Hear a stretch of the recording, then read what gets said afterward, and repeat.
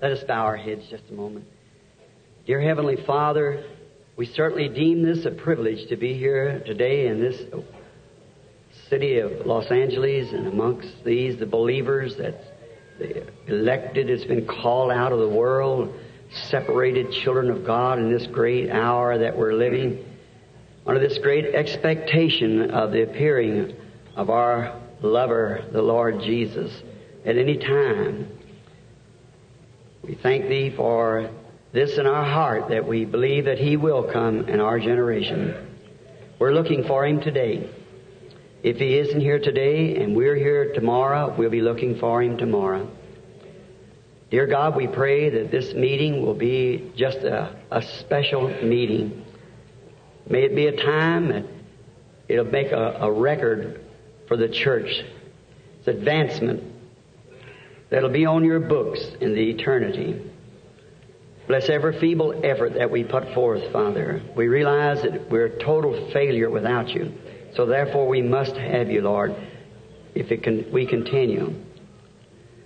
And we do not want this for our own glory. We want this for Your glory. For that's our heart's desire, is to see Jesus glorified in His people. To strengthen the faith of those, Lord, in this day when the battle is so hard. We come in for this revival among us and a retreat, a refreshment. We pray that You'll grant all these things to us, for we ask it in Jesus' name. Amen. Be seated.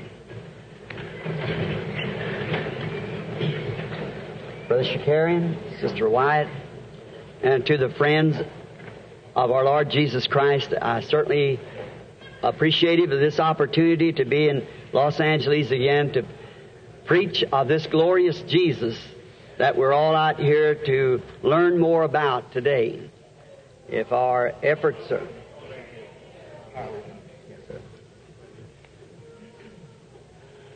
This kind.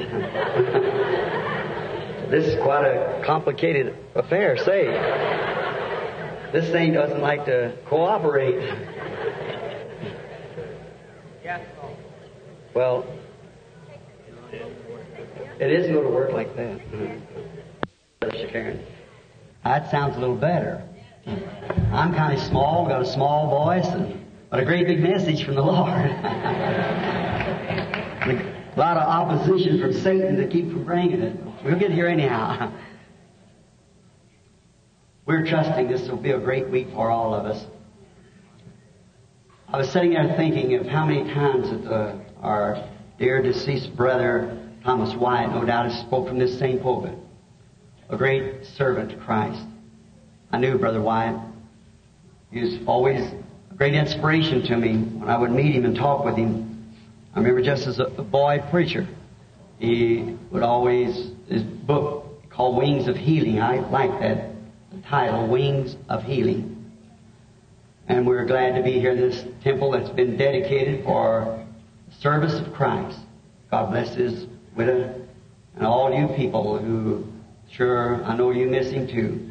I missed his program when I heard that he was gone. I like to hear that voice. He was getting a little age, but he still carried a good, strong voice and had a message from God. And his life still lives on here in you people. And over in the mission fields where he sent all those units and so forth, the gospel still moves on because of Thomas Wyatt. May his soul rest in peace until the time we meet him in that glorious land where there is no death or old age. We're here to carry on now until our time is called, or the great general resurrection when Jesus comes to get us all. Now, I know you have service here, I think, tonight. And I was told a few moments ago that you had service here tonight. So I will hurry up as quick as possible because I've got Monday night, Tuesday night, Wednesday night, so forth this week. So I'm trusting that the Lord will bless us. We're going to pray for the sick. We're going to preach Christ if He will, if it be His will, and all the power of His resurrection that He will permit us to do. Whatever He gives us to do, that we want to do with all our heart. And I know that He'll bless us if we'll just believe Him. And now, just before we open the Word to read it, I want to speak to Him again while we bow our heads and get quiet now. Trusting the confusion is over. We realize, all Christians know, that the enemy, our enemy, works on every hand. But see, when things like that happen, just hold quiet. God knows what it's all about. See, just sit still. He might have been doing something you might not know nothing about right now. Let's speak to Him. Father, we pray now that You'll calm the sea. The mighty Lord Jesus come walking in on His Word now, introducing it to us in the new spheres and His power and manifestations. We ask this as we read His Word. May it be quickened to our hearts today that we might know Him and the power of His resurrection.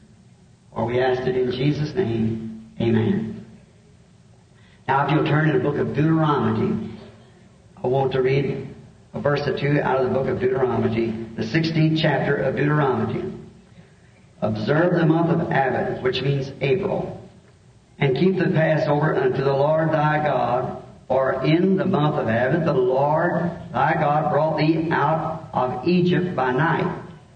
Thou shalt therefore sacrifice the Passover of the Lord thy God, of the flocks and of the herds, in the place where the Lord shall place, in the place which the Lord shall choose to place His name therein. Thou shalt not eat no leavened bread with it. 7 days shalt thou eat unleavened bread therein, and the bread of affliction, for thou comest forth out of the land of Egypt in haste. Thou mayest remember the day that thou comest out of the land of Egypt all the days of thy life, and there shall be no leavened bread seen in thee all thy coast 7 days, neither shall there be any flesh which thou sacrifice the first day at the evening remain at all until morning. Thou mayest not sacrifice the Passover within any gate which the Lord thy God giveth thee, but at the place which the Lord thy God shall choose to place His name in. There thou shalt sacrifice the Passover at evening, and the going down of the sun, at the season that thou comest forth out of Egypt. It's like we've got some trouble again. I believe I can holler louder than that. It's a very strange text. I wish to speak a little while on this afternoon, is on God's provided place of worship. Now, this is unusual. But as I've said many times before, that God usually dwells in unusual manners, unusual places, does unusual things, because He is unusual. However, who believes on Him acts unusual. There's many things that we'd like to say about His unusualness. But I know that all who are acquainted with Him knows that He is unusual. Does the unusual things sometimes at the unusual time. So we are trusting today that God will bless this reading of the Word and the text that I've chosen to talk to you about. Now, what I think that caused our trouble here was they cut them tape recorders in over there and just pulled the current right out of the microphone. So, if they don't fix it, well, you hear me anyhow. God will fix our ears so that we can hear.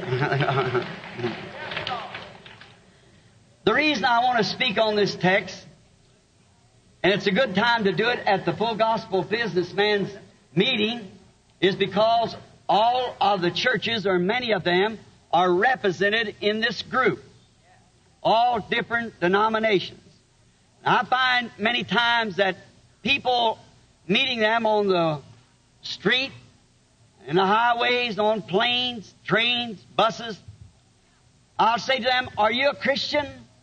One of them will say, "Well, I'm Methodist, I'm Baptist, I'm Presbyterian, I'm Lutheran, Pentecostal," or something on that manner.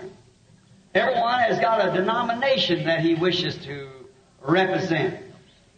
And that's perfectly all right to be represented by a denomination.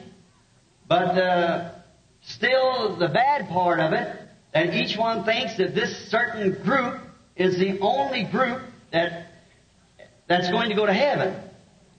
And it's the only one that God is represented in it all is somebody's certain group.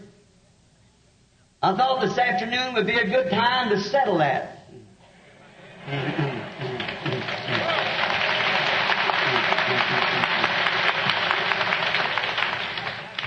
And perhaps that's why Satan keeps working on this microphone. You know, anything that man makes will go wrong, but what God makes doesn't go wrong. So, being a good time to do it, a good place to do it. So, God help us that by His grace we will try to do our best to talk about it. Now, this text coming out of the book of Deuteronomy, I understand that Deuteronomy, as I have some scriptures and things written down here, it used to be I could think of them real fast. But since I passed 25, the second time, it comes a little hard for me to remember it all. So I go into the room and pray, and as He gives me the scriptures, I jot them down and maybe a note now and then with it. Kind of keep my mind running the way it was when He gave it to me. Deuteronomy being a Greek word meaning 2 laws. The word Deuteronomy. And God has 2 laws. And one of them is a law of death to disobedience to His word. We find that when Eve disobeyed His word, it brought death. That's one of His laws. The day you eat thereof, that day you die. And then He has another law, which is a law of life to obedience. If you don't do such things, why, keeping His word, you'll live. It boils down to 2 things, to my way of thinking, that's either keeping His word or disobeying His word. One of these laws was given at Mount Sinai. And the other that's the law of death. The other law was given at Mount Calvary, where the law of life was given through Christ Jesus. He also has 2 covenants. He had a covenant with Adam, the first man on earth. And that covenant was on conditions.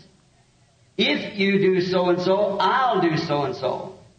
Adam had something to do in order to keep this covenant alive before God. He had to walk in God's ways, keeping all of His word, not breaking one word. But then He made another covenant. That was with Abraham. This covenant was not on conditions, but was unconditionally. God gave the covenant to Abraham, no strings tied to it at all, unconditional. Not I will, I have. I've already done it.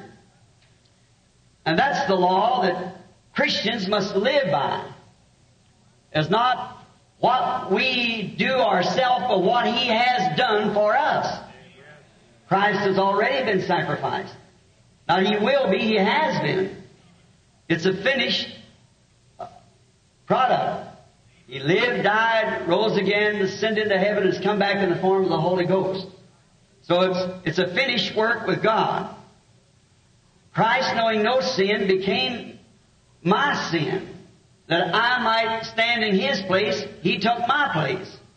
I was in Him at Calvary when He died. There I must die with Him to live. Because the law of sin and death is in the body, you have to die to be reconciled to Him. But now we get all these words that we could use, these great texts, which we're all familiar with many of them, and the great types of the Scripture. But this afternoon we're confronted with this, that in the face of all this, He still says there's only one place that He'll meet you. In the face of all of our different theories, we've had Judaism, we've had Mohammedanism, we've had We got all kinds of creeds and denominations, churches and so forth, but yet God said there's just one place that He'll meet you. All those places. Each one says He meets in my church. If you don't belong to my church, He won't meet you. You've just got to be in this group, or He just won't meet you there. Or He won't meet you nowhere else but there, rather. And then we find out here that He does have one place. Just one place only. Thou shalt sacrifice the sacrifice in the place that the Lord thy God shall choose. Now, He's got a chosen place that He meets the worshiping children.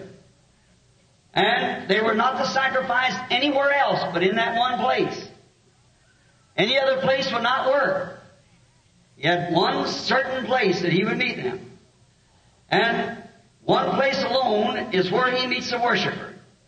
Then if that be true, we better be very careful that we find that place.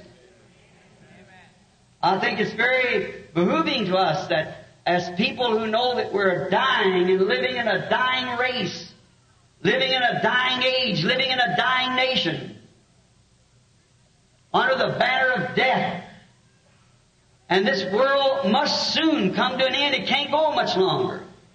Sin is too deep. It's beyond hope. There's no more hope for the world. It's past that. I believe the Holy Spirit is gleaning in the fields, finding this and that, and for the hour is far spent. The gospel's been preached to every nation. Isms and things has followed it. But yet the gospel has went on just the same. And now, at the end time, we see the things happening the way they are. There's a great warning amongst the elected people of God to find what is right. And it behooves us to know that. Not as somebody's theory, but to know what is truth. What the Bible says is the truth. Because it'll be too late one of these days for us. And this may be the day. So let's take real consideration of what God has said. Remember, when God speaks a word, He can never take it back. He has to ever remain the same. He can never say something and then say, well, I didn't exactly mean that. See, He's infinite. He knows the best to begin with. We say things that we think is best, then after a while we take it back. But God can't do that and remain God. So if He's infinite, He does not do that because He's perfect in every word. He never utters a word unless it's eternal. All of His eternals was with Him at the beginning, His thoughts, His attributes. And they're only expressing themselves in the world today. Now, remember, He has a provided place, one place alone where He'll meet the believing children. Anywhere else won't work.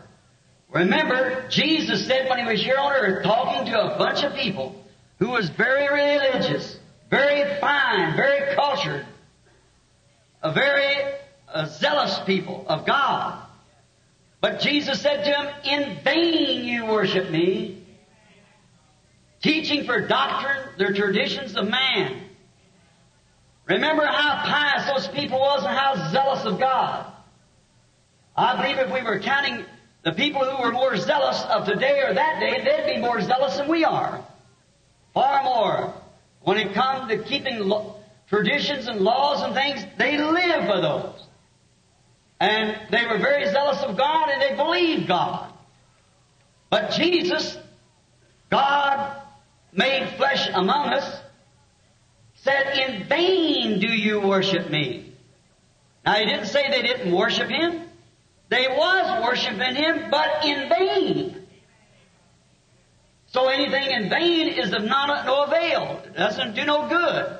You should never do it because you're just wasting your time. You're wasting your breath. You're wasting your efforts until we come to know what we're doing. Surely if God expects people to be perfect, as Jesus said, be ye therefore perfect, even as your Father in heaven is perfect. There must be some preparation somewhere.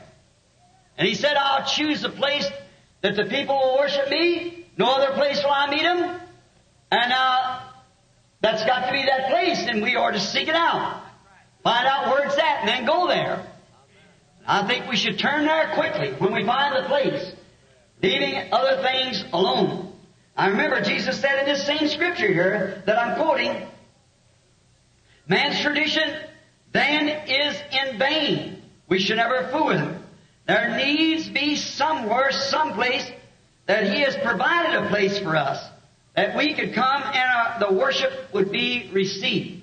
Now remember, outside of that chosen place, no matter how sincere you are, how fundamental you are, you're still worshiping in vain. I know that sounds rude, but the building's about finished. We don't want it shaking. Let's bolt it down with the gospel so that when people meet you on the street or wherever you are, you Christians, that you'll have an answer for them. In the hour when they're saying, oh, this is that, and I've seen these do this and that, do that. Certainly all these things got to happen, but there is a place that's provided by God alone. And that's the place where God meets the worshiper alone. Notice the second verse. Worship in the place that I have chosen. Chosen what? In this place shows that He has a place where all people worship. Other places are in vain. And in this same place, He said, I have chosen also to put my name in this place. I'll choose a place and I'll put my name in it. And this place that He's going to worship. This shows that there's one place, just one. It must be God's choosing. It can't be ours. We have no choice coming. He's already chosen. Now what God chooses is right. I can choose wrong, you can choose wrong, but God cannot choose right. After all, He's the one that's being worshipped. And He's got the place where He wants His worshipers to meet there, and we must meet Him there. That's the only place that He stays, only place that He'll hear you from. Let us notice here also, the place I've chosen to worship Me in, I'll put my name in that place. Oh, now let us search the Scriptures for that place that He has His name in. Now, we have shadows and types all through the Bible. We know that of different places where He met the people, but that's not the place that He would meet them today, because they were only foreshadowing something coming up to the real place where He is to meet the people. The place, the church, that He is to meet in. And there is a place, there is a church, that God promised to meet the people in this place and answer their prayers if they would just come to this place and worship Him. Now, we find out that there's many claim that they have the place, God's name is in their place, but you see, they put God's name in there. There's a lot of difference between God putting His name there and somebody putting His name there. We must remember that God said He would put, I have put my name. I will put my name in this place. That's the place that I choose and have chosen that people should worship.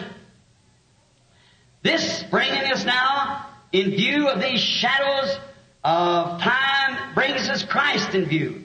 All the Old Testament foreshadowed Jesus. In Egypt that night, when there was to be a Passover lamb killed for the protection of the people, we realized that God had one place, one condition. No matter how young, how old, a priest, a clergyman, whatever you was, you must be in this certain place. All outside that place perished. You must be in this one place, a place that He provided. Now we could stand much time this afternoon in explaining that, which would be just reviewing what we already know, that how Christ foreshadowed in the types, the sacrificial lamb, how it must be kept up a male without blemish, and how it must be killed by the elders, and how that the blood must be sprinkled on the door, all foreshadowing the coming of Christ.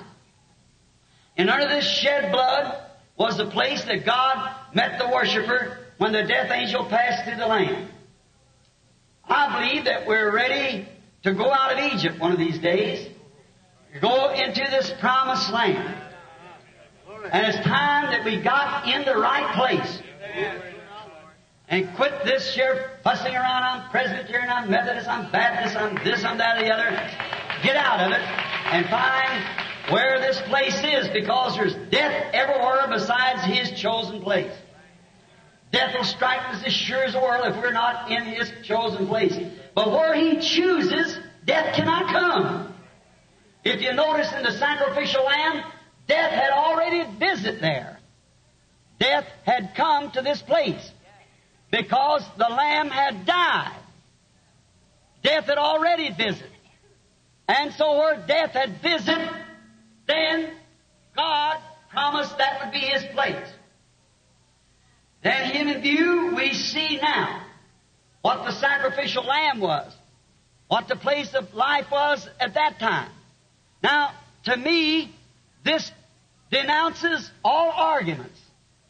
With Christ being in view, being the sacrificial lamb, then that denounces all denominations, all creeds, all dogmas, all churchianity. It denounces the whole thing. That's right. For we find here, Him in view, for He is the pure, unadulterated Word of God. St. John 1 said, in the beginning was the Word was with God, and the Word was God, and the Word was made flesh and dwelt among us. Therefore, He is God's unadulterated Word, made flesh, made manifest. And this in view, we could not attach that to any church in the world today, any denomination, any place like that. We could not attach it because it isn't so. We put Christ's name upon a building, call it the Churches of Christ and this, there, that. That doesn't make it so. That doesn't do it at all. But when God puts His name in something, that's what does it.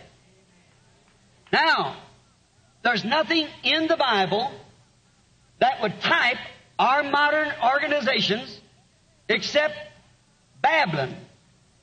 That's the only type in the Bible of our modern organized religion. Because it was founded by Nimrod and a forced unity amongst religious people. And that's what the creeds in our denominations do today. Force unity. You either belong to this or you're out. And we're coming now, as we can see, to forcing all into one great unity of it. But that is a mechanical made advice by man, and it cannot stand. It is not God's will. It is not God's program. No matter how people try to say it is not. It can't be. It's just impossible for it to be. God wouldn't put His name in such a thing as that denies His Word. How can God live in something that denies His own Word? You cannot do that. So we find out it doesn't attach to any church, Methodist, Baptist, Presbyterian, Pentecostal, Catholic, Greek Orthodox, whatever it may be. It's not God's place of worship yet. Now let God who made this promise come forth and prove it that it's right. That's the way to do it. If He's still God, He's still God. If He ever was God, He remains God.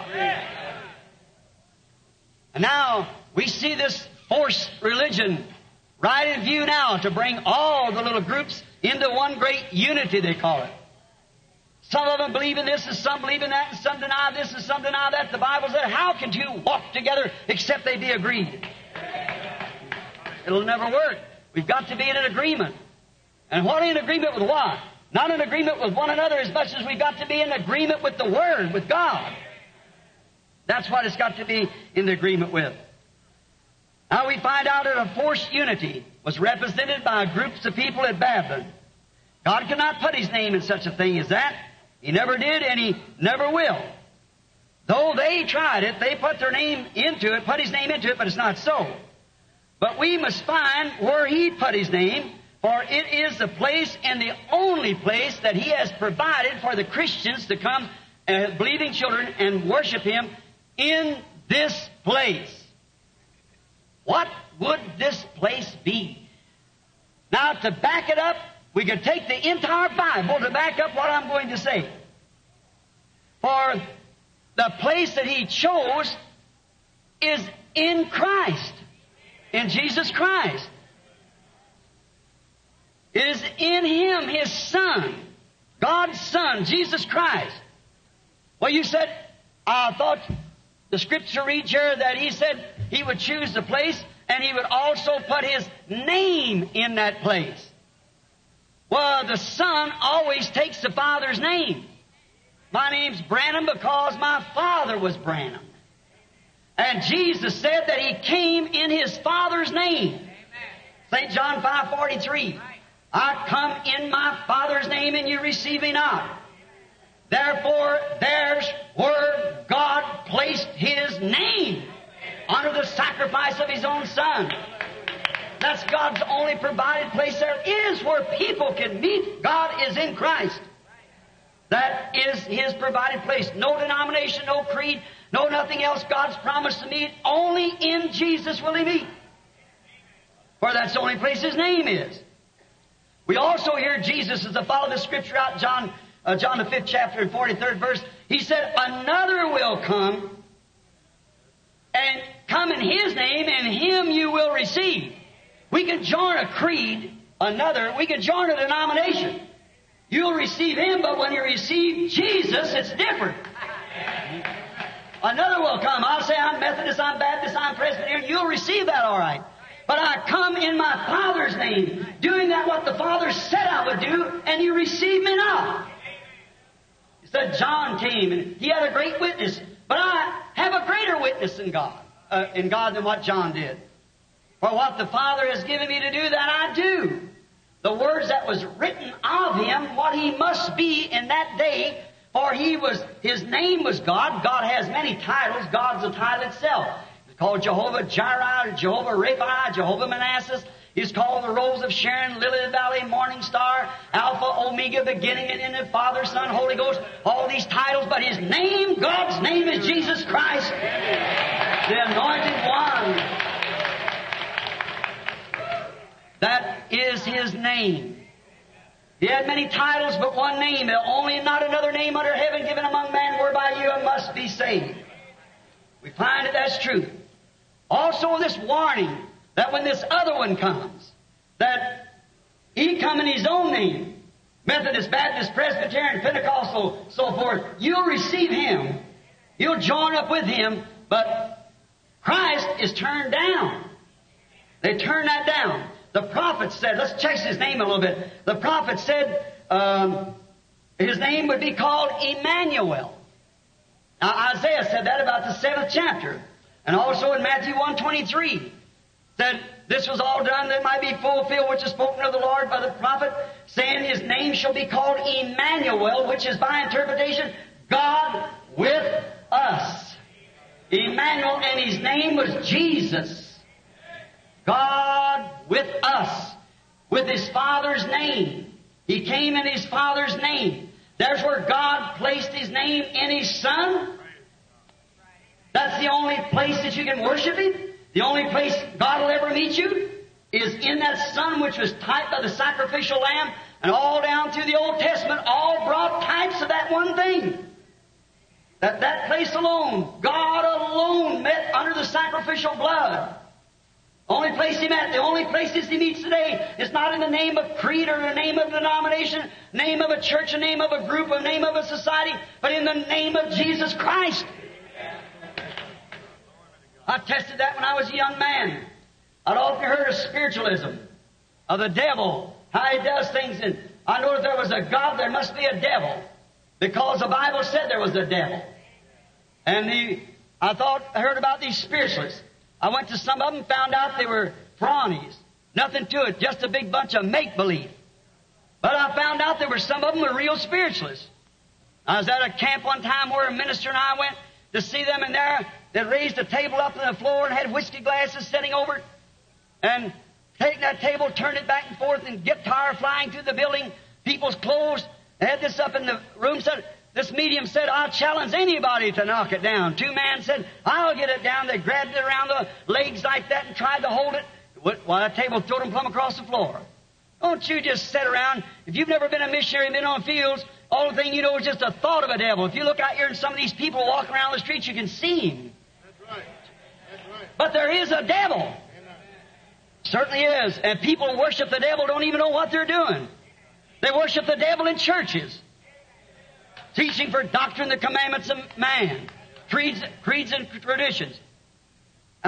Said, this woman hollered over to me and said, they tell me you're a preacher. I said, I am. She said, then, if you don't, said, what do you think about this? I said, it's the devil.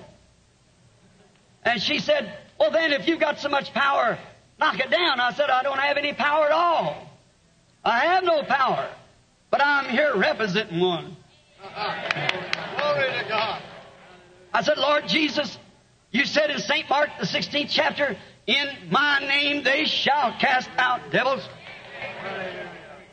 I said, now that your servant may know as the battle lays before me, I said, I command that table to fall down in the name of the Holy Church. It stayed right there. I said, I command that table to fall down there in the name of the Father, Son, and Holy Ghost. It stayed right there. I said, I command that table to fall down in the name of Jesus Christ, like it broke all four legs off hitting the floor. In my name they shall cast out devils. That's the name of the Father. He put His name in Jesus Christ. And in Him He meets to worship. In Him He meets to cast out devils. In Him He meets to heal the sick. In Him He meets to save. In Him He meets to fill with the Holy Ghost. That's God's only place to meet people for worship. Now, we find out that Jesus said also that the word name Jesus means Jehovah's Savior. Jehovah the Savior. Remember, you shall not worship the Lord. Verse 5. You shall not worship the Lord in any gates that the Lord God giveth thee. Any gates. You shall not worship Him there, God said in 5th verse here of Deuteronomy 16. Thou shalt not worship Him in any gates that the Lord God giveth thee. He give you these things for temptations. We're going to get into that this week, the Lord willing. See whether God takes His word back or not. Notice, He give you them gates, but don't worship the Lord in any of those gates, because the Lord thy God ain't going to meet you there. But the Lord God has chosen the gate. He's chosen the door. Jesus said in St. John the 10th chapter, I am the door to the sheepfold. Yes, hallelujah. I am that door. He's Jehovah Savior. Now, we could go on here for hours explaining that, but I'm sure you understand it by your action, that you respond to the truth and to the Word. So we'll not go any further. You can take it anywhere you wish to. Everywhere you come, if it's the truth, it'll fall right back in line with the rest of the Word. You can't make the Bible say one thing one place and something else another. It's contrary to what He said first. It must be the same all the time. I'm omitting a lot of Scripture here on this just because I see it's getting late. Our sister and them's having service here tonight, and we want to pray for the sick. It is to find out, Billy, if you got some prayer cards. No service, good. Well, good. All right. Now let's find it. All right. We trust that the Lord will bless this lady for this. Let us have this place, giving us this time. There's so many infallible proofs that Jesus is the place, He's the gate, He's the name, and the only provided way that God has for man to meet and worship. He is the way, the truth, the light, the gate, the door, the Alpha, Omega, the beginning and the ending, the rose of Sharon, the lily of the valley, the morning star, the Alpha, Omega. He's all the whole thing put together. He's both Ruth and offspring of David, the bright morning star. In Him dwells the fullness of the Godhead bodily, where we in there are sons and daughters to God in God's Godhead. Yes, His sons and daughters were in the family, if you're in there. Now, how do we get into this great place to worship? That's the next question. How do we get into this place? If Jesus is the place. He's the name of God. He's the place of God's worship. And He's the only door to the sheepfold. And we want to find out how we get into Him then. Now, if you're into the door, of course you come in like the families. We was talking the other day about at the breakfast about the little sheep, that God would not close the door until He found that last little sheep and brought him in. If you come in, then you become a family. You're a family of God when you come into God, but you can't be a family of God and be Presbyterian, Methodist, Baptist, and Pentecostal. You can't do it. You have to come into Jesus Christ. Well, you say we did it. Well, see if you did it. Let's find out what the Bible says now. We find in 1 Corinthians, the 12th chapter, the Bible said, by one Spirit are we all baptized into one body. We're baptized into the body of Christ by one Holy Spirit. We're not shook in, we're not joined in, we're not baptized with water in. We are baptized with the Holy Ghost into the body of Jesus Christ. How long does it last when you get in there? Until you misbehave yourself? Ephesians 4:30 says, grieve not the Holy Spirit of God, whereby you're sealed until the day of your redemption. Hallelujah. Argue with him, not me. That's what it says. I'm reading it. All right, you're sealed until the day of your redemption. Until the day that Jesus comes for you. Then, think of it. You are then not yourself. You are a new creature. Or the Greek there means a new creation. You've been recreated again. The power of God comes upon you and you become created a new creature, which brings the whole physical being, spiritual being, and everything in subject to the Word of God. Hallelujah. No other way. How can you say that you're a Christian and disobey His Word in one thing? Whosoever disobeyed the law in one part of it was guilty of all of it. Whosoever, Jesus said, man shall not live by bread alone, but by every word that proceeds out of the mouth of God. Not just part of the words, every word. That He said in Revelations, the 22nd chapter, whosoever shall take one word out of this book or add one word to it, his part will be taken out of the book of life. We are not to take away from the Bible or add to it. Just say what it says. And in 1 Corinthians 12 it said, by one Spirit we are all baptized into one body. Now, after you're in this body, Romans 8:1 said, there is therefore now no condemnation to them that are in Christ Jesus, that walk not after the flesh but after the Spirit. There's a place where there's no condemnation. Whether you go to a Methodist, Baptist, Presbyterian church, wherever it is, if you are in Christ, you are a new creature, and there's no condemnation in you, nowhere at all. That's God's meeting place. That's where God meets the worshiper. There's where you are counted a new creature. For they're dead to the things of the world. They're alive in Him. The living presence of God is with them day by day. He lives in them through every age. Every age that's come along down through the Bible, when man meet God's requirement, comes into the place to where He provided in His written word for that day, God makes that person to be a new creature. And He has no condemnation. Look at Job. Am I deafening you away? Mike, I'm sorry about it. I know it's the rebound in here. I hear it here myself. But look, Job, regardless of how many people try to condemn him, how many said he was wrong, he was keeping the commandment of God by that burnt offering. He knew he was justified because he was keeping the commandments of God. That's how he was justified, because he was doing the things that God wanted him to do. The living presence of God lights up the day every day, from death of creeds and to life and to the word of the day. Now God has things that He does as a little flower, like I said the other morning to breakfast. When a seed comes to life, it starts growing. It drinks from God's fountain, keeps pushing up till it gets to the bud part. Gets up into the flower, up into the blossom.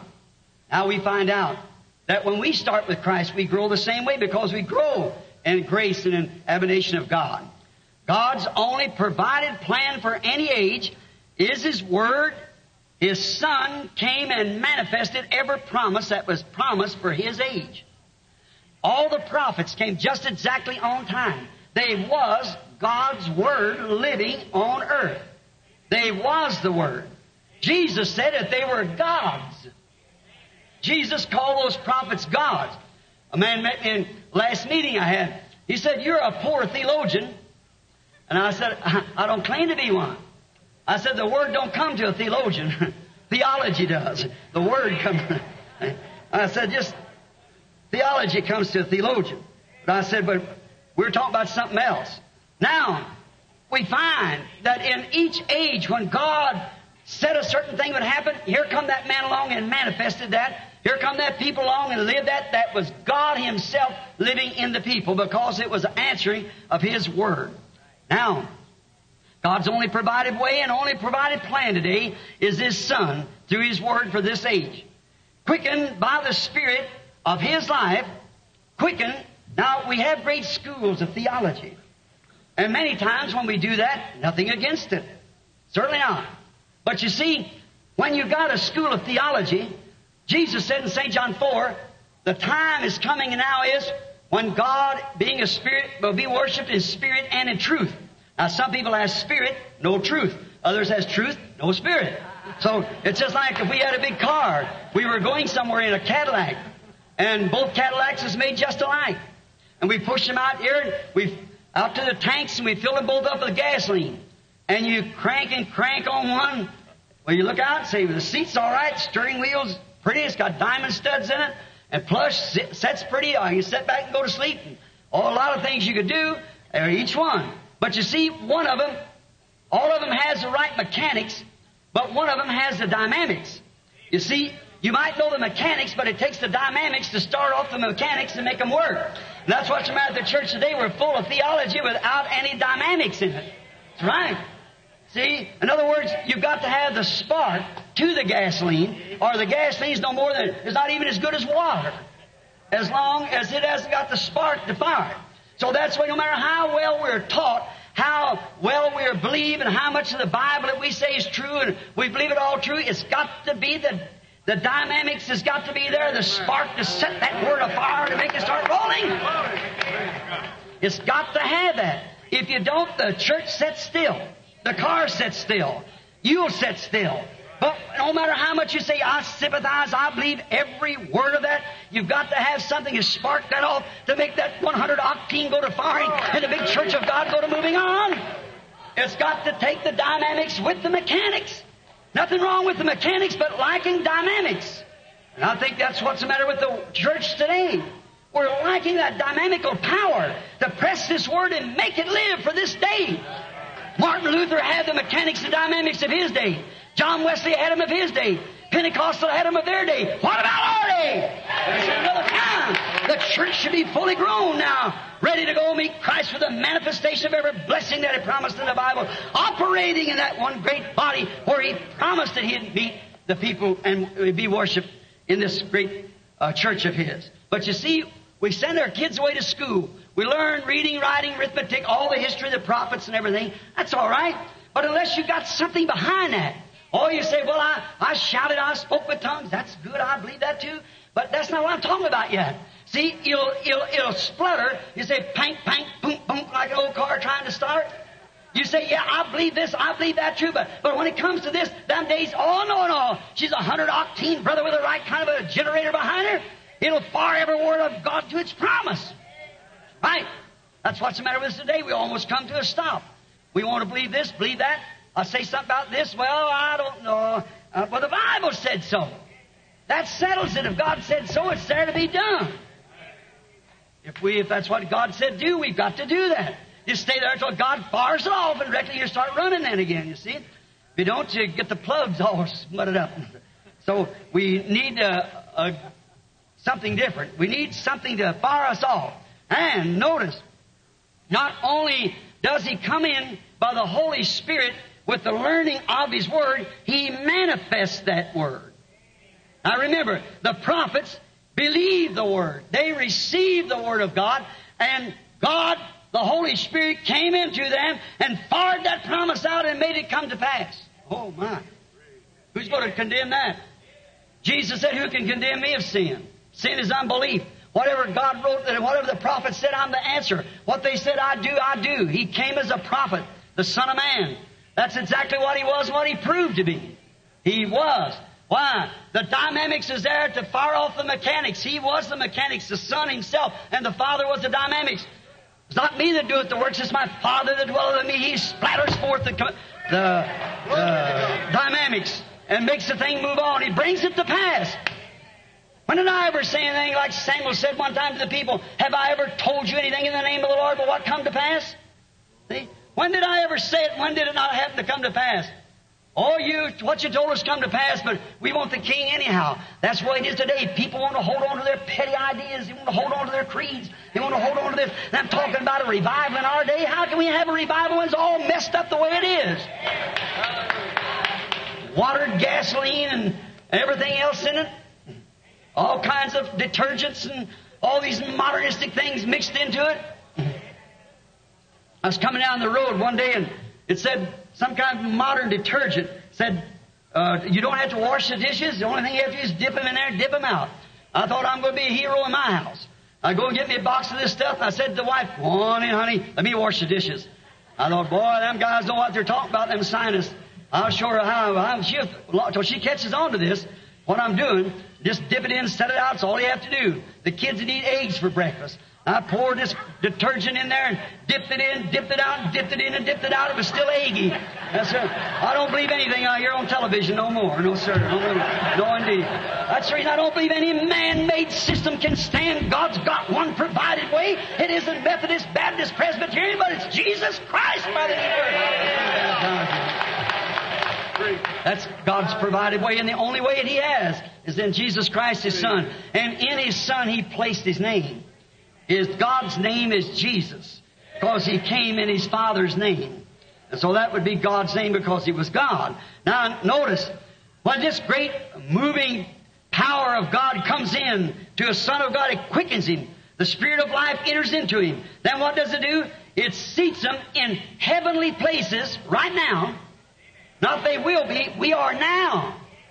Now we've already resurrected.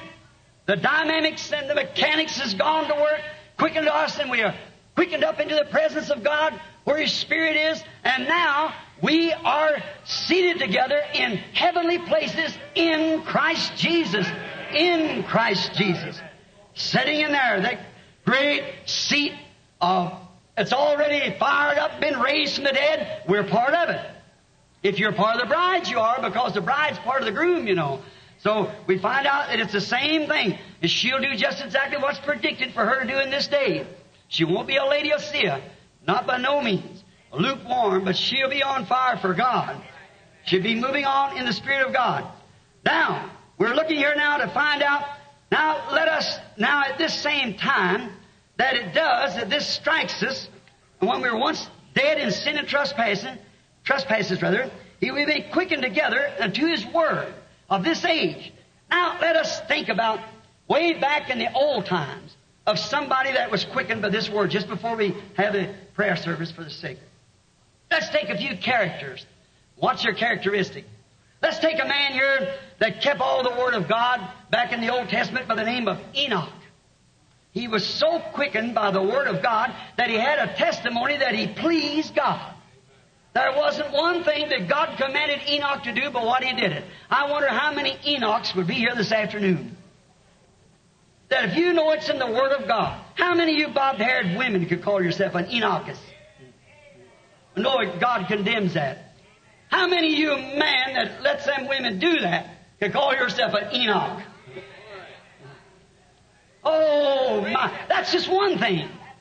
How about the thousands? And we smother down and say, I belong to this and I belong to that.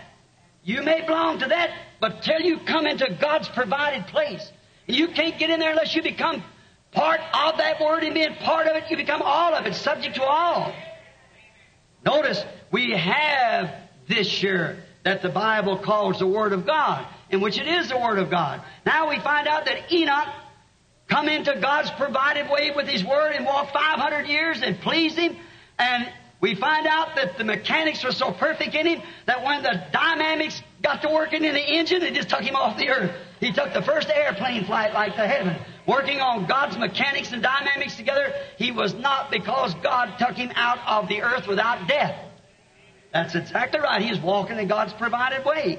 He's the same thing we find that on Elijah.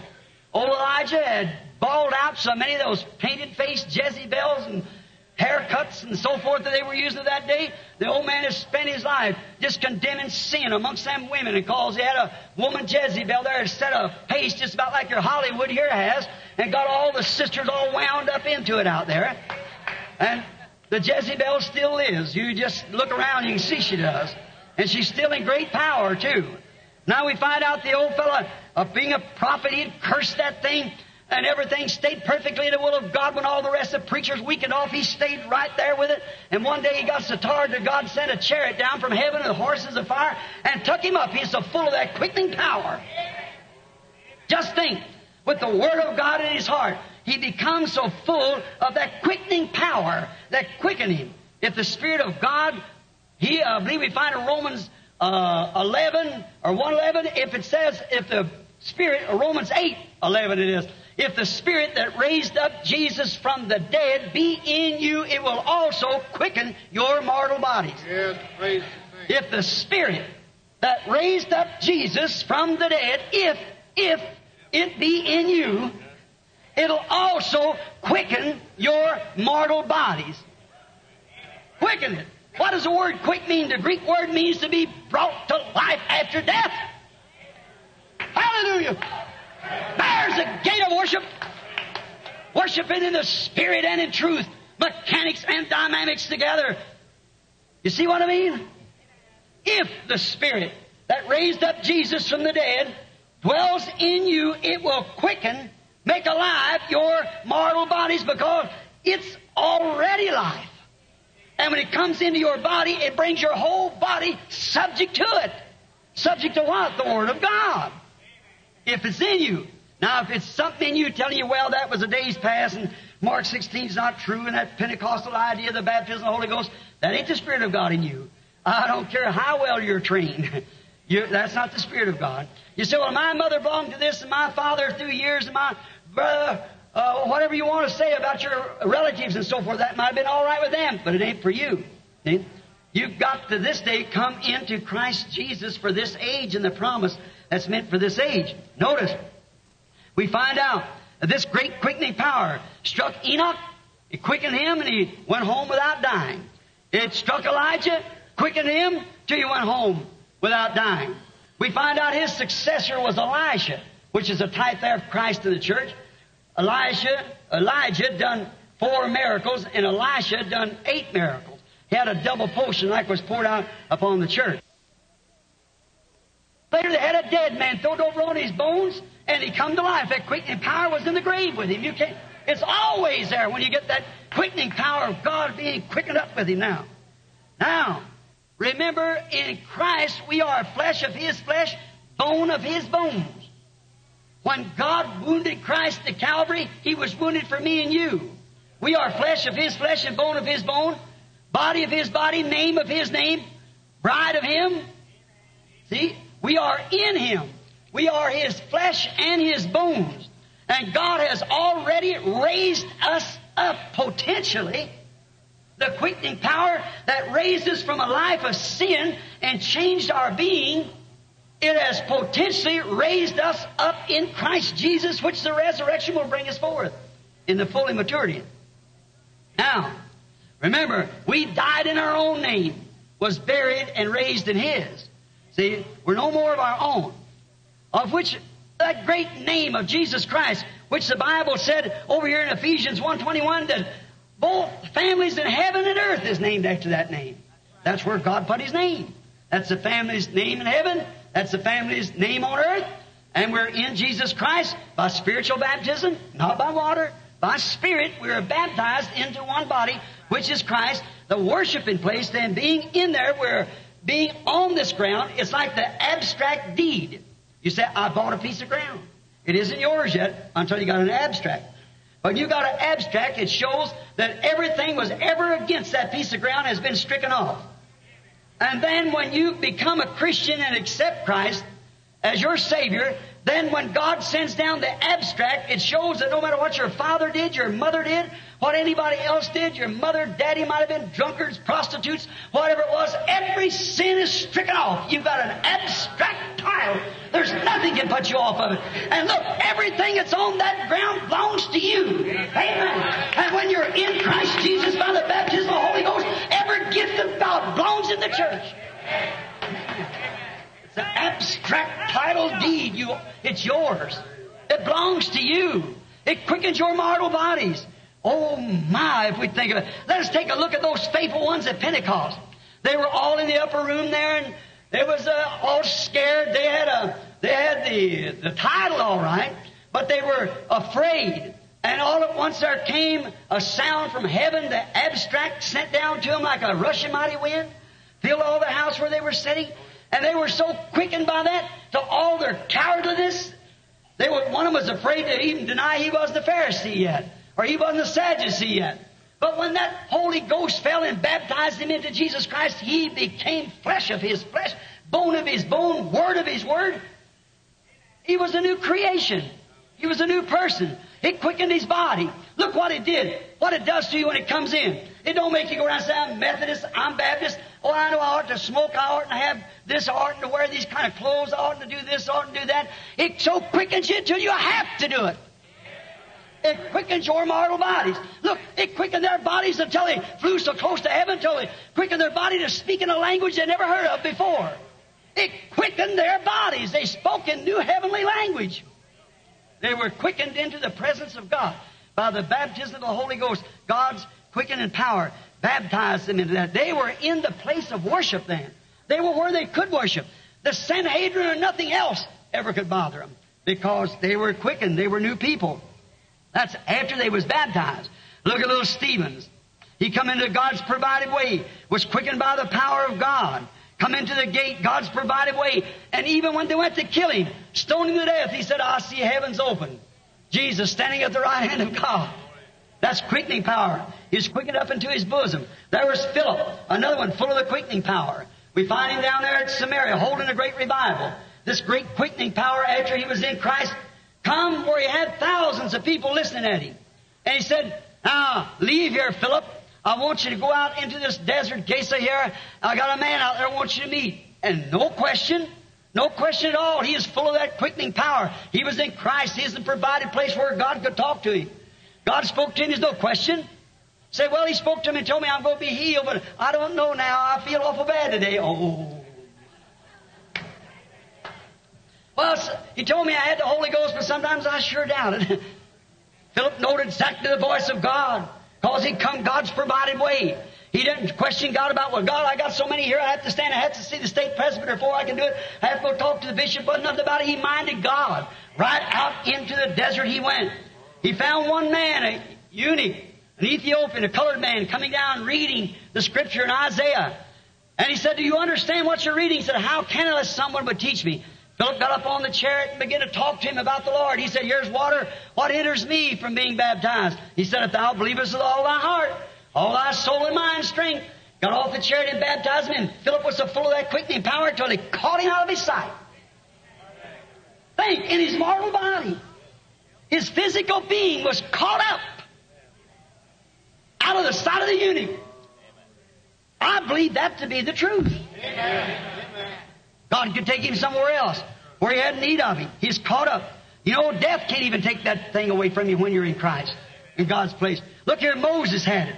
He's a prophet that the word of the Lord came to. No many how many Korahs raised up and said, we need a great organization now. You try to take the place of being the only holy man. God said, separate yourself. I'll just swallow him up. And the Dathans and so forth didn't bother him. He went right on. And when Moses died and was buried by the angels, that quickening power stayed on him for 800 years later. Here he is over the promised land talking to Jesus. That quickening power was still on him. That's God's place of worship. But say, how did you know? He was a prophet. The Word came to the prophet. And he was the manifested Word of God for his age. Amen. See, you can't die. You're done quickened. Oh, if the church could only see that. But it's not what you're going to be. You already are. It's the devil trying to rob you from that. Well, say now, I'll tell you, I belong to this. Don't care what you belong to. You've got to be born, regenerated, baptized with the Holy Ghost into Jesus Christ. Quickened to every word. Your spirit in you will punctuate amen to every word of the Bible. Praise God. Outside of that, if it shakes its head on one, you get rid of that spirit. It's not the Spirit of God that would dispute the Word of God. It'll keep the Word of God. Not only does it believe it, but it makes it live. It manifests the Word of God. Yes, sir. Notice also them saints of the Old Testament potentially are the old sacrifice. They were waiting for this new one to come, had a good conscience towards God. In Matthew 27, we're told that when Jesus raised and come out of the grave, which we just celebrated a few weeks ago, Easter, the Bible said that many of the saints that were sleeping in the dust of the earth raised up at His resurrection and come into the city and appeared to many. What were they? They were manifestations of God's promised Word. The only place that God meets them under that sacrifice. Now in 1 Thessalonians 4:16, the Bible said also that the New Testament saints would come forth with Him when He comes again. Then it's quickened into Him now. How do you get into Him? By spiritual baptism. The power of God, the place that He meets in Jesus. Now, Jesus is God's provided way. Now notice, Jesus was so sure what He was. He knew He was the Son of God. He knew He was virgin born. He knew that every Scripture manifested itself right through Him. He knew it so perfectly till He said to them builders of the temple that day, He said, you destroy this temple and I'll raise it up in 3 days. Think of that. Destroy it and I'll raise it up in 3 days. Why? It was a written word of Him. David said, I'll not leave my Holy One in hell, and did not leave His soul in hell, neither will I suffer my Holy One to see corruption. Now, Jesus knew that that was He. No question in His mind. And He knew that 72 hours the body corrupts. Sometime within that 72 hours, He's going to come back to life again. So He said, you destroy this temple, I'll raise it up again in 3 days. Why? The Word was written of Him. Glory. It was written of Him because He was a manifestation of God's written Word for that day. Well, there's got to be. Hallelujah. There's got to be, brother.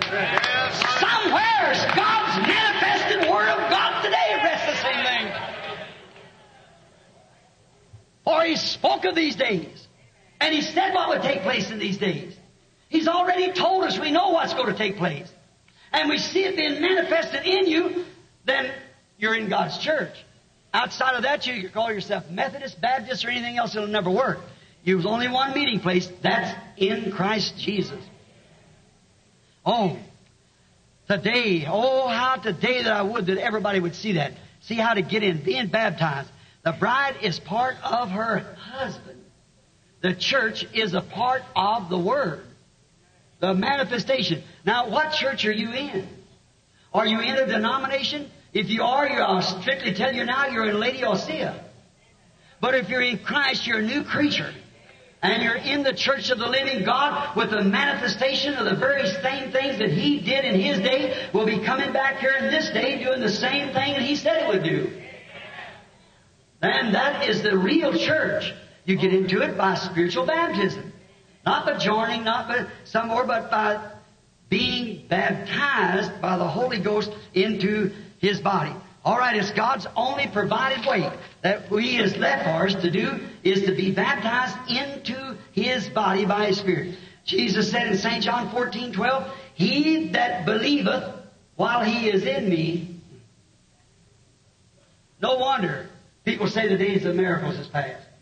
No wonder they say these things. He that believeth in me, not believe on me, but believe in me, the works that I do shall he do also. Why? It's His life. It's His dynamics in His mechanics that's in you that fires it off. Makes it go and do the works that it promised to do.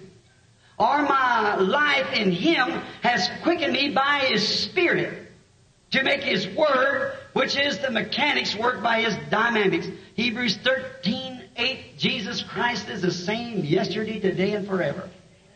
Now, also in Mark, the 17th chapter, the 30th verse of St. Mark, listen close. Jesus promised these things in the last days. That He's the same yesterday and forever. He promised in Malachi 4 that He would turn the hearts of the people in the last days back to the faith of the fathers. He promised that. He promised so many places in the Bible the things that He would do. Yet a little while the world seeth me no more, yet you'll see me. I'll be with you, in you, always, even to the end of the world. And notice, in St. Luke again, 17:30, as it was in the days of Sodom.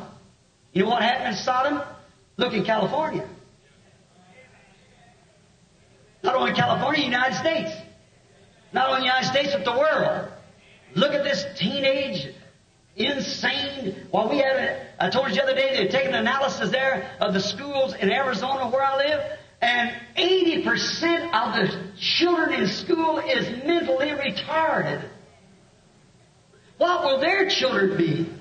We can't have another generation. We're at the end. Jesus said these things would come. Look at all the televisions and things, get these fictitious things in order. It'll come a time, I predict, that people will be completely, totally insane. The world will be. The Bible speaks of such hideous sights as is shown movies today of some prehistoric creatures, eggs that's lived in the earth for so many thousands and millions of years, hatch and come forth to some. That's just a minor thing to what's going to happen. When hell's open and the devil comes out with all these mysterious things with women or locusts with hair like women and teeth like lion, while the world will be completely, totally insane. Right. It's not just about 1 degree from it now. Oh, for the glory of God, for the coming of the Lord Jesus, for the Holy Ghost, for the know-so, for the living presence of the living God. Jesus said in the St. Mark there, He said, in that day the Son of Man will be revealed. Now remember, not Son of God. He came in 3 sons' names. Son of Man, Son of God, Son of David. When He was on earth, He come as Son of Man. He was a prophet. Son of Man is a prophet. Jehovah Himself called the prophets, Jeremiah and them, Son of Man, what seest thou? Jesus come because He had to come according to the Scripture as Son of Man. Moses said, the Lord your God shall raise up a prophet like unto me. And He had to be a prophet, Son of Man. But after His death, burial, and resurrection, now He's been Son of God, the supernatural, the Holy Ghost. But He promised just before the coming of the end time, the world would get like it was in Sodom. When a man came down in human form, 3 of them, 2 angels, and God Himself. That was God. The Bible said it was. Now, He came down and He manifested Himself there by turning His back to the tent where Sarah was and told Abraham what Sarah was thinking in the tent. Is that right? Now, Jesus Himself said, at the day when the Son of Man is being revealed. In other words, the Son of Man, the ministry of Jesus Christ Himself. The church will come through justification, through Luther, through sanctification, through Wesley, through the baptism of the Holy Ghost, of the Pentecostals, and grow right on into the perfection of the Son of Man. That when husband and wife will be the same self-persons. God will be so manifested into His bride, His church, till they'll both be the same. They are one. Now you see where we're at. Don't hold to them traditions and creeds. They were all right in their day. But the flowers bloom to a blossom now. It's seed time. Right. Jesus promised these things.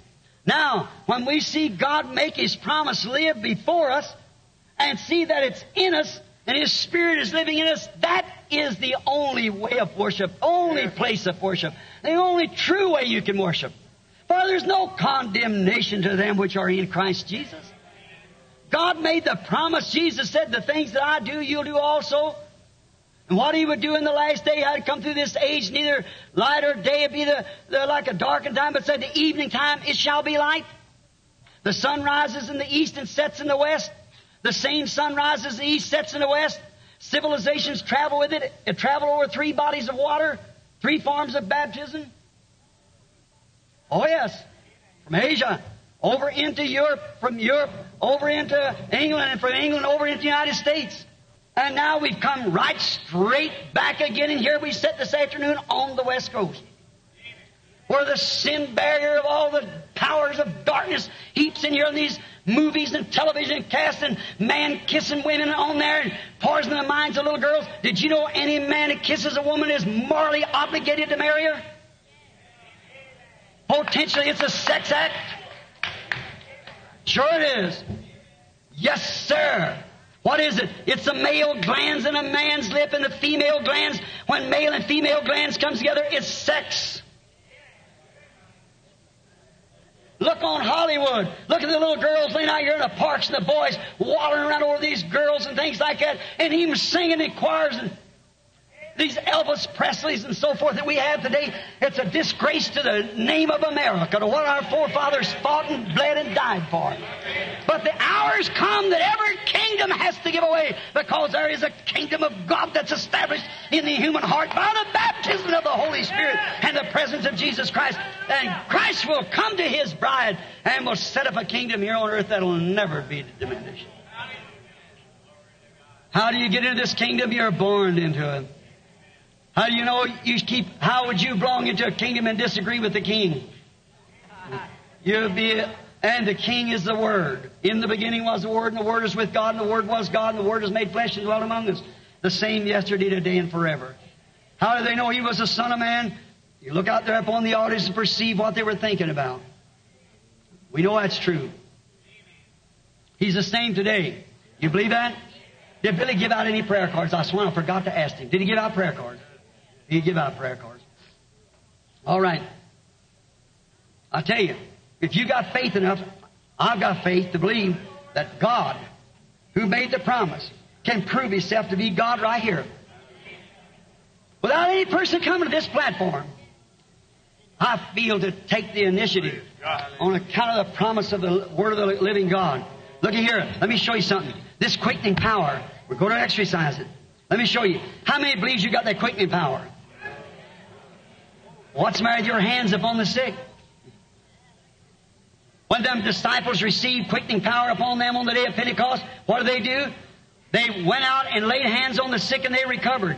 Jesus said in Mark 16, it'll continue on to the end of the world. How long? To the apostles' age? Go ye into all the world. Preach the gospel to every creature. These signs will follow them that believe. If they lay their hands upon the sick, they shall recover. That's the quickening power like it was on Elijah's bones. Elisha's bones. The same quickening power is up on the saints that raised them up. That same quickening power is in us. Lay your hands on the sick, they shall recover. I've noticed here I've almost quit having discernment anymore. Just lay my hands on the sick. I've been noticing on my things that I didn't get to 1/3 of the people otherwise. This way I get to more than I ever did get to. And I find out a better results by just getting myself into God's arms and saying, Lord God, you promised it. It's your promise. It's not mine. It's yours. And you promised you'd do it, and I've seen you do it, and I'm going to believe you're going to do it. Because I've been baptized into your body and your spirit here to identify that that's the truth. Amen. That's the place of worship. Then you get into a place, all things are possible. Then you get into a place that your motives and objectives for your achievements is just exactly in the will of God. And when you lay your hands there and believe it, it's going to happen. You believe that? Amen. I believe before one prayer card is called or anything else, that God Almighty can tell me what you got out there, what you ought to do and what you ought not have done. That's taking the initiative right. I know that's right, but that's exactly what God would have us to do. You believe that? How many would believe it if God would do it? There's not a person sitting in front of me that I know that I can think of, or see anybody that I really know. How many knows that you're all strangers? Raise your hands. Know it. I don't know nothing about you. Raise up your hands. Anywhere in the audience knows I know nothing about you. I guess it's everywhere. Especially up in here. Maybe the other people I don't know them. They just didn't raise their hands, but I don't know them anyhow.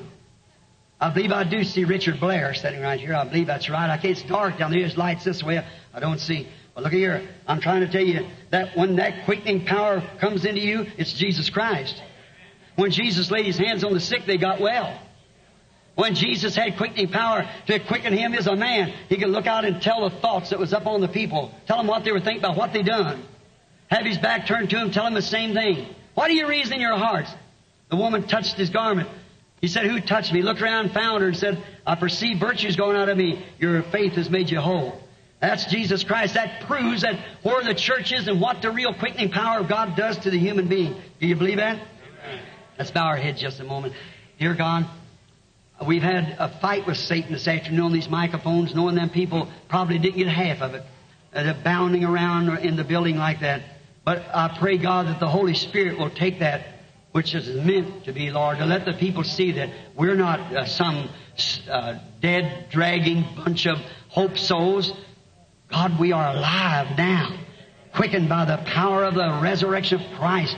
Jesus Christ lives in us. We believe that, Lord. We claim no glory of our own, like on Mount Transfiguration, where every one of us is represented there. There was Moses, the one who died and raised again. There was Elijah, the quickening saints that will be caught up at the last day. Oh, they seen then, when they look back, they seen Jesus only. We know, Lord, we don't want people to see us. We're not here for that purpose. Far be it. But, Lord, it does delight our hearts when we see Jesus glorified among us. When we see Him glorified. When we see His Word, which He is the Word. When we see, we can read it here in the Bible where He promised He would do it. Then see Him work it right in us. Oh, God, how it makes us feel humble that we know that His living presence, we haven't joined nothing or bargained for nothing. We just believe, Lord, unto eternal life. And You sealed us in there by the baptism of the Holy Ghost and quickened our bodies and quickened our spirits and quickened us in to see visions and prophesy and speak in tongues, see great signs and wonders take place. Why, it's a living God. We're into that body, which to the world is foolishness. To them it perish, but to we who believe, it's the power of God unto eternal life. We thank Thee for it, Father. Now, let it be known this day, Lord, that You are God, that You have never changed Your mind about one word that You ever said. And You're the same yesterday and forever. And the one and only way that God has provided, the only man that God ever put His name in was His own Son who carried His name.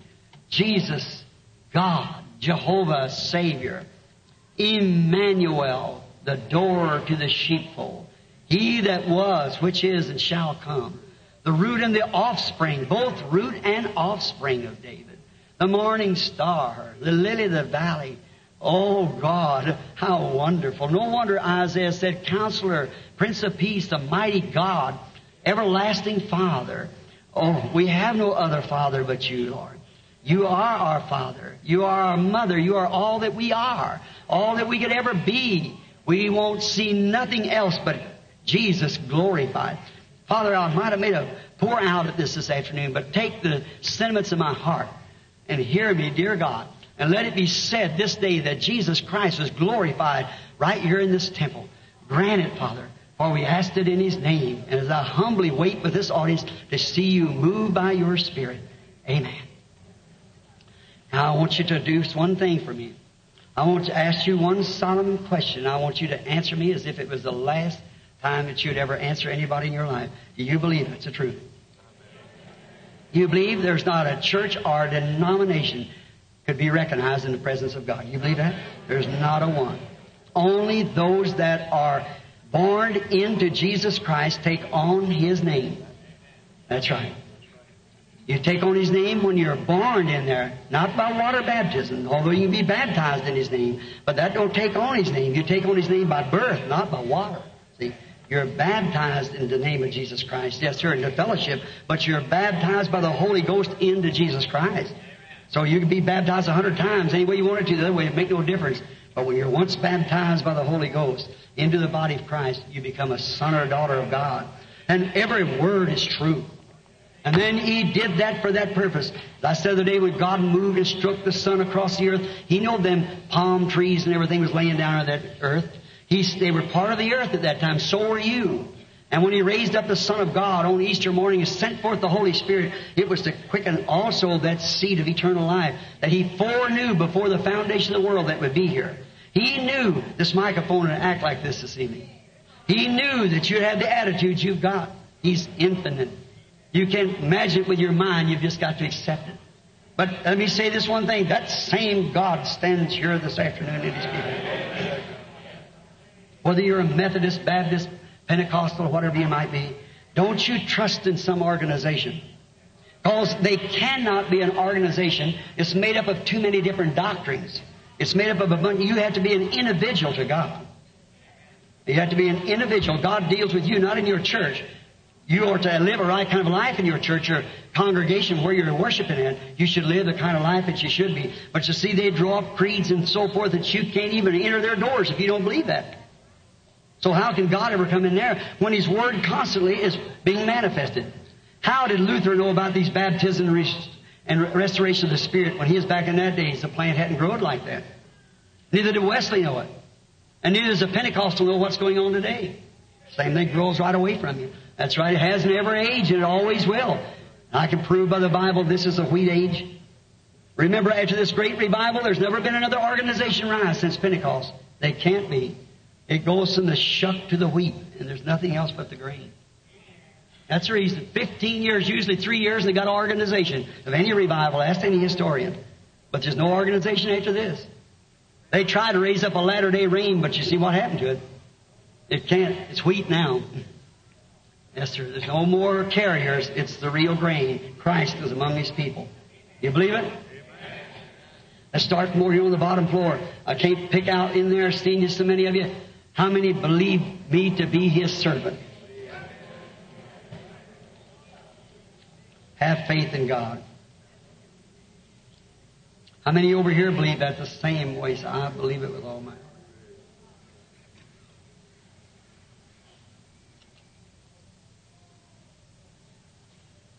And may the Lord God grant this to us, that you might see the quickening power. It's something vital evidence. It proves it. Somebody can say, oh, this is that, but let it act. That's totally impossible for me to know anything about you. You know that. I don't know but one person I can look at, and that's Reverend Blair sitting out there from way back east, I believe Arkansas or somewhere back in there. That's the only one in the audience that I do see that I know. God knows that's true. So it'll have to be something that I just happen to see over here. This little lady sitting at the end there has got a spiritual problem you're praying about. You believe that God will straighten out that spiritual problem for you? Make it right? That you can have it. Put your hand over on the other lady sitting to you, because she's got stomach trouble she's praying for too. Yeah. That right, sister? Raise your hands up if that's true. I don't know you, never seen you in my life. 2 colored girls. Huh? What's that? Isn't that just exactly like what He said He would do? Just exactly.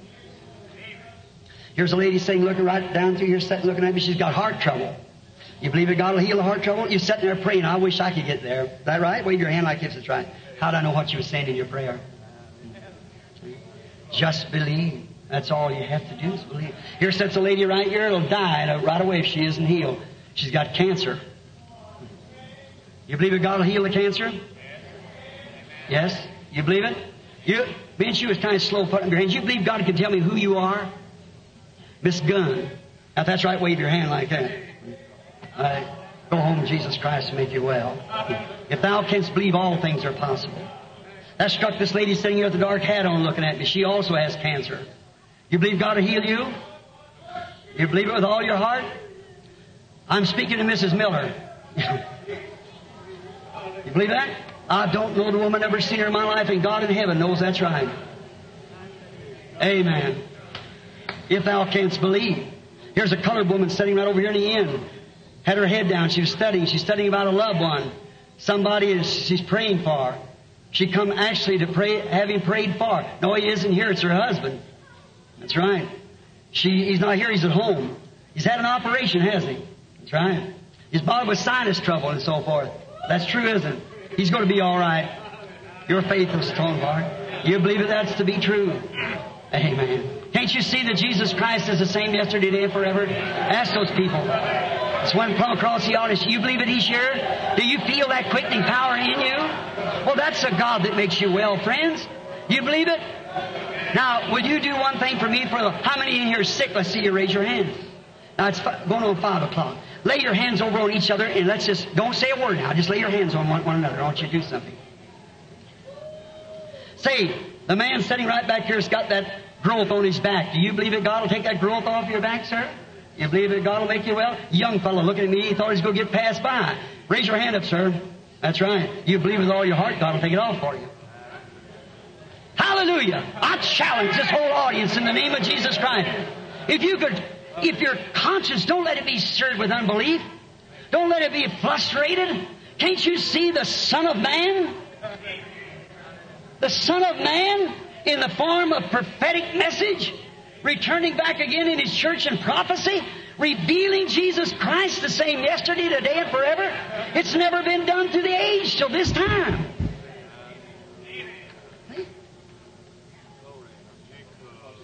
There's the proof of it. What is the church? How do you get into it? When you're in there, everything that Jesus Christ was, you are.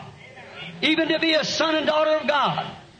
He become you that you might become Him. The thing of it is, you're scared to use it. Or either you're not cooperating with His Word. Now that won't do a bit of good. I don't care what you do. If you don't come fully into that Word, it'll never work. Who can accuse me of something He said and promised to this day that didn't happen? Then don't throw your denomination at me. Because it won't work. Hallelujah. I know He's here. I'm positive He's here.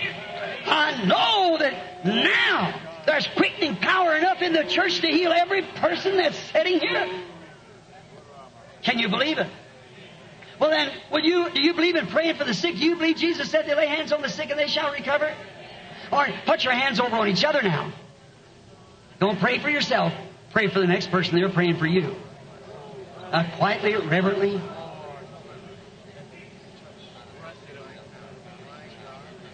Lord, how I thank You. Can stand here at this platform and preach a word that's so contrary to the people's thinking today till they call it heresy. They'd call it spiritualism. They'd call it evil spirits like they did when Beelzebub. But to see you right in the midst of this grand audience this afternoon, turn right around and confirm and prove exactly what's been preached, that it is the truth. God, these are Your people. The devil has tried to mess up the microphones. He's tried to mess up the people's thoughts. He's tried to keep them from getting this. But I believe they'll get it anyhow, Lord. I ask for them to get it. I ask for them to receive it. Grant, Lord, these believers with quickening power, that if they don't live to see Your coming, that quickening power will raise them up at the last age. Grant just now that quickening power will quicken their faith, Lord, to what they're doing.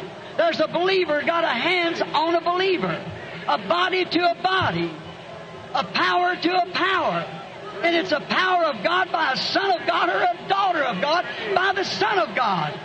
Oh God, may Satan turn this people loose. May they be healed this afternoon by the resurrecting, quickening power of the presence identified Jesus Christ. In the name of Jesus Christ, may it be so.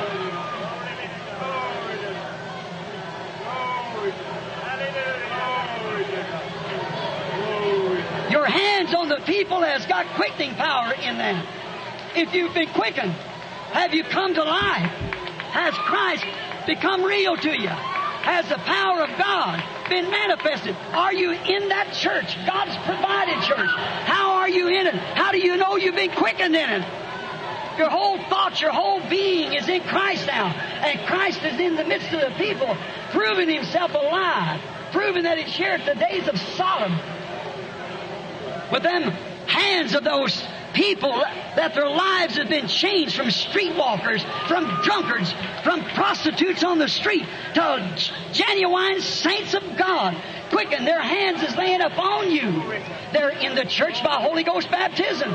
The same power is upon Elijah's bones. That same power is laying upon your shoulder, upon your hands, upon your heads. That same quickening power with Him standing here proving that He's alive from the dead. Showing forth that He's alive. Here now doing the same thing that He did before. Amen. Can you believe Him now? Can you believe that hands laid upon you are godly hands? Can you believe that Spirit that's quickening us now, making us act crazy to the world? Do you believe that's His quickening power? Do Do you believe you're in His church? Then if you are and believe that those hands that are laying on you are holy hands commanded by God, then I command you in the name of Jesus Christ to stand to your feet and accept your healing. Everybody that's been saved. Great. Great.